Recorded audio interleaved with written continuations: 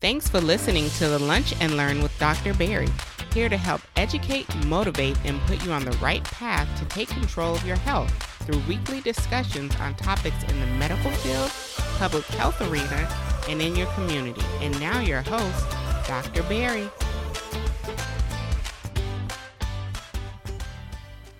So we're talking about the fourth most common cause of cancer here in this country. More importantly, the second leading cause of death from cancer here in this country. So when I talk about colon cancer and more importantly, taking action against colon cancer, I think the title perfectly fits, especially when we talk about Colon Cancer Awareness Month, depending on when you're listening to this or watching today's episode. But I have a few hopeful facts and discussions on colon cancer that I think once we kind of get, our minds around it, will help you understand just why we think it's so important that it needs a whole month. And again, even though we're going to talk about it during this month, this is a topic that I will touch on every single year. I will refresh every single year because that is how important it is to not only to the communities I take care of, communities I serve, but everyone who are in earshot of hearing the words today. So let's give some numbers. And I love talking about the numbers because I think a lot of times when we talk about these diseases, a lot of times we kind of think like, okay, yeah, I've heard of that. I've seen people talk about it, but we're like, really, how big is it? So let's give some numbers. This year, 2023, 153,000 people will be diagnosed with colon cancer. I want you to think about that. 153,000 people will be diagnosed with colon cancer. Even worse, 52,000. This is rough estimates, but unfortunately, we've been kind of right every single year prior, so we're kind of good at this. 52,000 people will die from colon cancer in the year 2023. Again, when you're the second leading cause of death related to cancer, those numbers kind of roll up. And even more important, especially for my young superhero audience who doesn't think anything's wrong with them, who goes with the flow, who doesn't see their doctor regularly, since the year 2007, the rate of colon cancer has increased by about 2% in those under the age of 50. So this disease is no longer a disease of the old people, which we used to think about. When I was a medical student, a lot of the focus was, hey, at the age of 50 or 45, depending on who you are, we start screening. But more and more as the numbers come out, as the statistics come out, as society and the way we kind of process and do things changes, we're being very diligent to the point where now the age of 40 is when we start thinking, hey, you know what? You should be worried about colon cancer, or more importantly, let's just say thinking about colon cancer. We're not going to say worry. We're not here to scare anyone. We should at least be thinking about colon cancer. And for the community that I typically serve, the African-American community, these are some numbers that I hope are eye-opening to you. It shouldn't be, especially if you listen or watch me. If you're African-American, you have the second highest incidence and mortality rate due to colon cancer. You have a 20% higher incidence rate of colon cancer than other races. You have a 35% higher mortality rate, meaning that you are 35% more likely to die when you are diagnosed with colon cancer if you're African American. And lots of different reasons behind that. The biggest being that we don't get tested enough. And when we do get tested, we get tested and get found that we have colon cancer at a much later stage. And again, this isn't something that's just exclusive to colon cancer. I've talked about this on prostate cancer. This is just an issue we continue to have to deal with, especially in our community, as far as not being tested adequately. And when we do get tested, there's less options for us for treatment, either because we're refusing treatment or the options aren't available because it's being caught so late. So let's talk about let's just again, understanding what colon cancer is, because again, this is a buzzword that you're going to hear all month. You're going to see a lot of societies, a lot of people, wearing ribbons and everything, kind of focusing on colon cancer, because again, it is the hot topic of the month. But let's talk about it. So colon cancer, again, is just as it says, cancer of the colon, cancer of the rectum, the large intestine, essentially your significant GI system, colon cancer. And colon cancer is one of those things where it's not fast in regards to like, all right, if I find the precancerous lesions today, it'll spread everywhere in less than 6 months. No, it's a little slower growing pace of cancer, which is why it's so disheartening when I talk about the numbers I talk about, because I understand that, man, if we could have just had the evaluation that we should have had at the time we should have had it, maybe we catch this earlier. So I think that's important. So that's why when we talk about colon cancer and understanding that it is a cancer, but it's one of those ones where if we do a good enough job with the prevention aspect of it, and we'll talk about that, if we do a good enough job with the preventative aspects associated with colon cancer, guess what? We can get it to the point where we don't catch it late. Sorry to break your concentration. I know you're probably knee deep into today's episode, but do not forget, check out our Lunch and Learn community store, shop.drbarrypierre.com. Remember to use the code EMPOWERED10, and make sure you are leaving us a 5-star review, especially on Apple Podcasts and Spotify. Thank you. Now back to your regularly scheduled podcast. And that's our biggest issue. We are catching colon cancer way too late, to the point where it should not be the second leading cause of death in our country. It just shouldn't. When we think about all of the things that have to occur, especially from a time duration standpoint, for colon cancer to get as bad as it is. And there's 2 types of colon cancers. Predominantly, adenocarcinoma is about 95% of colon cancers, with the squamous cancer resulting to about 5%. But again, 95%, that's typically the one we focus on. The 5% is usually more rarer, usually more deadlier because it is more rarer, but usually adenocarcinomas are the one we're always concerned about in regards to the types of cancers that are out there. Let's talk about some causes, some risk factors.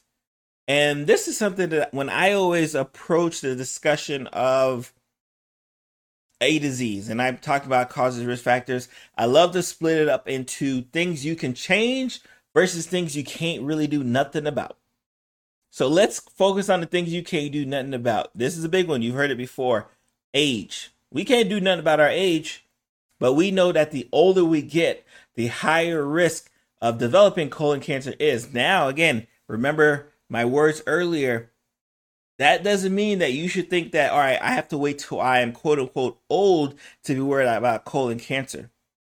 Because again, since 2007, the rate of colon cancer has just continued to increase in those under the age of 50. And we'll talk a little bit at the end of why I think that is. I got a couple of hypotheses that I think you should stick to the end for. Now, genetics is a big one. So family history follows right along the lines of things we can't do nothing about. You can't do nothing about your family history, but it's so important to understand your family history, because if you know that you had relatives who got diagnosed with colon cancer at certain ages, guess what? That clues the healthcare professionals to say, hey, if your relative, your mom, your dad, your uncle was diagnosed with this type of cancer at the age of 42, guess what? We're going to look at it in you in a much earlier age. Like, we're not going to wait till 42 to start checking for colon cancer if you already had family members who were diagnosed at that age. Because again, we want to prevent it. We don't want to treat it. We want to prevent it. Despite what the popular belief may have you believe, healthcare wise, we actually would like to prevent these things instead of worry about treating them and all of the options that come with treating. We don't want to have to treat if we can prevent. So we have the age, we have the genetics. Now, race is a big one. I highlighted it. We know that because if you're African American or Hispanic, you are a higher risk of not only getting colon cancer, but you're a higher risk of dying from colon cancer. So your race plays a significant factor.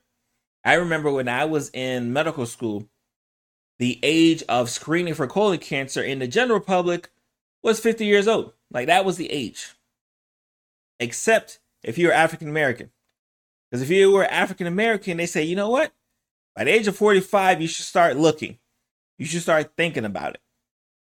And the reason why they did that is because they saw, again, this population of people are not only developing it much earlier, but they're developing it. And by the time we wait till they're 50, it's so advanced that they're dying from it. So age is a significant risk factor associated with the development of cancer. Race is a significant risk factor in the development of colon cancer. Genetics is a significant risk factor in development of colon cancer. Now let's talk about some things that you can't really, gender is in there as well too, right? But let's talk about some things that you really can't, that you can do something about. The big ones that I always talk about: dietary habits.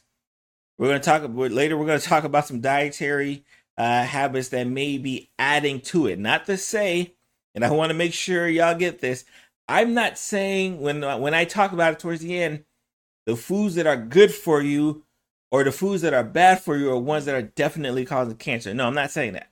I'm just saying that there are risk factors associated with it. Hey, what's up, everybody? It is yours truly, Dr. Barry Pierre, with another commercial break for the Lunch and Learn community members. If you've been asking, hey, you know what can I do to get more involved with the Lunch and Learn community? What can I do to get more involved with Dr. Barry? I got something for you. This year, we have launched the Lunch and Learn Patreon community, where you get access to a private Discord, access to live Q&As. Depending on the tier you select, you can even become a producer on the show and choose your next topic that you want to hear, and even suggest guests. So I want you to do right now, after listening to this episode, of course, is join me at drbarrypierre.com/Patreon. Check out the different tiers and join me in our private Discord today. So when you have to balance out, like, hey, all right, how do I reduce my risk for developing colon cancers and just cancers in general? We think about, all right, what are some dietary components that I may be able to add or subtract in my diet that helps me out? Smoking, again, just if you're smoking and you're listening to this channel here, understand that, like, my goal is always to bankrupt all of the tobacco companies, because nothing good come out of tobacco companies. It just is. Like, nothing good's come out of that. Alcohol use is the big one. Alcohol use is a big one as well, as far as risk factors associated with an increased risk of developing colon cancer. So excessive alcohol use and sedentary lifestyle. And I think that kind of goes along the lines with the dietary component. I think that goes along the lines with just everything else. If you have a sedentary lifestyle, it has been shown that there's an increased risk factor. Again, not to say that you can't be an athlete or, bodybuilder, stay in a gym and you can't develop colon cancer. I'm not saying that. I'm just saying that if you have a sedentary lifestyle, the risk factors are there. So let's talk about the symptoms. Let's talk about some symptoms that we know. When you come to my office, especially when I used to do outpatient medicine, when you came to my office, these are the things I would ask. Hey, when's the last time you checked your poop? And it always gets a laugh out of all of my patients every time. But you would be surprised, again, if you're watching this or listening to this on the podcast, you'd be surprised when I ask someone, hey, when's the last time you checked your poop? How many people will go have a bowel movement and then flush the toilet? They never actually look at the bowel movement. And I know, it sounds disgusting and cringy. But if you never look to see what your bowel movement looks like when it's normal, how are you going to be able to tell when it's abnormal? Because from a physician healthcare perspective, one of the questions we're going to ask is, have you had any change in the character of your stool? because we know that could be a very early sign for colon cancer. So again, if you're listening to this, you're watching this, and you can't remember the last time you checked your poop, go ahead, check your poop. And again, I'm not telling you to check your poop every single time. Every now and then you just hit a glance back there and say, okay, that's what that looks like. And then keep it moving. Just so you have a mental picture of what it looks like when it is normal, because when it is abnormal, guess who's going to be the first person to recognize it, or should be the first person to recognize it, and that is you. We know that colon cancer can be associated with weight loss. We know colon cancer can be associated with abdominal pain and discomfort. We know that colon cancer can be associated with just change in bowel habits. So maybe you're a type that you go to the bathroom and have a bowel movement every 2-3 days. That's your normal. Now, all of a sudden, you're having lots of frequent diarrhea. So all of a sudden, like, wow, I'm going to the bathroom a lot more, than more often. My stool, again, that character isn't as formed, and I'm losing some weight, and I have an appetite changes. So there's a lots of different constellation of signs and symptoms that you could be, the first line to be aware of. But again, I think a lot of it starts with understanding, all right, how do I poop? Let me check my poop out. I need to know. In fact, maybe I should change the title. If you're if you're watching this or listening to this, hit me in the comments if I should change the title to make sure you check your poop, right? Because I think that's how extremely important it is in this battle against colon cancer. Like, that's really, first and foremost. Now, when we talk about these signs and symptoms, you've made it to your doctor, and now it's time for your doctor to check to see, hey, you know what? Now let's get to checking. We've got several different options for us. And there's some non-invasive options, and there's some invasive options. And I'll kind of give the pros and cons of both. So we have our regular stool test. This could be done in the comfort of your home. This could be done in your doctor's office, right? This is where, again, you just go, you check, they give you like a card, you smear some of your poop on there, you package it up, and you send it away, especially if you're doing it at home. And sometimes this could be a very early warning signal for changes to come.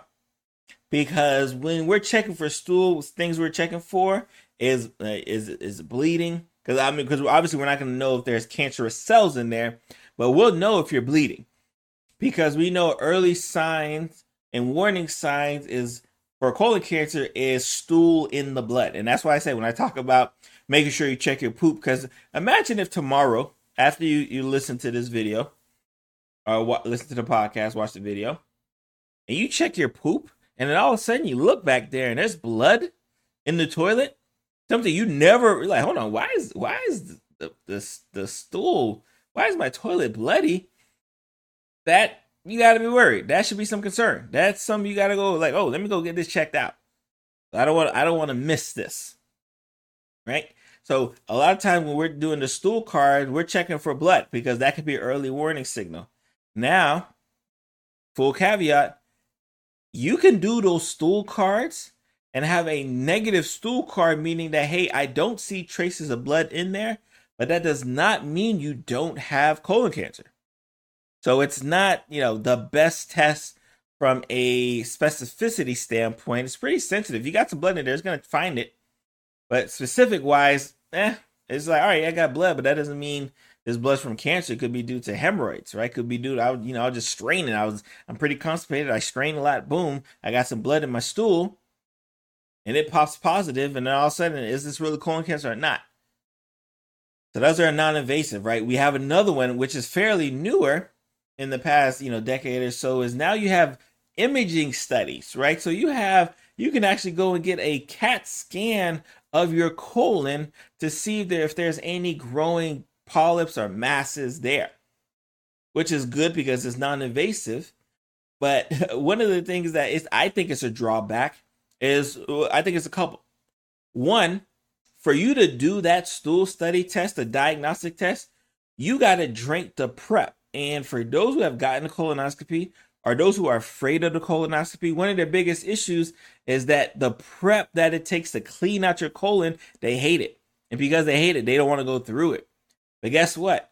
If you gotta go through the prep just to do the diagnostic study, because guess what? If you don't do it, let's say you do it, but you kind of half-ass it, right? You don't really go in, you don't really drink the full bottle, and your stool isn't clean. Guess what's gonna happen? We're gonna say, hey, you know what? The stool sample, the colon wasn't as clean as we want it to be. Recommend doing it again. Then you got to do it twice. And you always would rather do something like that one time. So you got to go through the full process of drinking all of the solution anyways. And then if they happen to find something that's abnormal, guess what? You got to go through that process of drinking all the solution again, and then scheduling the colonoscopy, which is the invasive procedure. This is the endoscopic procedure where they stick a tube with a camera through your butt just to see the lining and the anatomy of the colon. And you can do a flex sigmoidoscopy, but like the gold standard is definitely colonoscopy. So that's one of those things where, again, and yes, you are sedated. You're sedated, but you're not out because you have to be awake, because a lot of times your doctors are asking you questions, having you reposition and move over. So you're fully with it. But usually you have some type of amnesia because of the medication that they give you from anesthesia standpoint. So it gives you a little what we call retrograde amnesia. So you don't kind of remember what happened during it, even though you were able to kind of follow directions. So those are our diagnostic tools. And I think it's good to understand and kind of give your patients those options, making sure they understand the pros and the cons of either or. That way they can make informed decisions upon themselves and not be, stuck on like, oh, I don't have to go through colonoscopy. Especially because at certain ages, we stop, especially if you've had good colonoscopies in the past. We don't do the colonoscopies because, it comes with some risk as well. It's a long tube, right? There's some risk factors, some dangers that can come with that long tube. So it's not something that's completely benign. So you have these pros and cons that you have to weigh out with your patient when you're thinking about, hey, you know what? I think I want to go through this modality versus that modality. And I talked about obviously getting your regular checkups from a prevention standpoint. So from a prevention standpoint, this is our next section. Obviously, regular checkups. Getting your family history, getting a good family history, making sure they understand and everyone understands, hey, so and so had colon cancer on this age. You should start checking it. You should start checking it. You should start checking it at an earlier age. There's some dietary things we always think about, and these are some of the good things that I want to kind of mention. So these are the good foods. Again, when I say good foods, I'm not saying that these foods are the only thing you should be eating. I'm just saying that we have seen that certain risk factors associated with inflammatory properties and oxidant-related damage to the colon has a possible risk factor in developing cancer. So guess what foods we recommend? Foods that don't do that. Foods with good anti-inflammatory properties, with good antioxidant properties. With good binding properties, so stool waste doesn't sit in your colon for a long period of time. Fruits and vegetables, grains, nuts, right, and seeds, fish, right. These are like in our good side of foods that you should be eating and try to eat in abundance, especially if your risk factors are there of concern.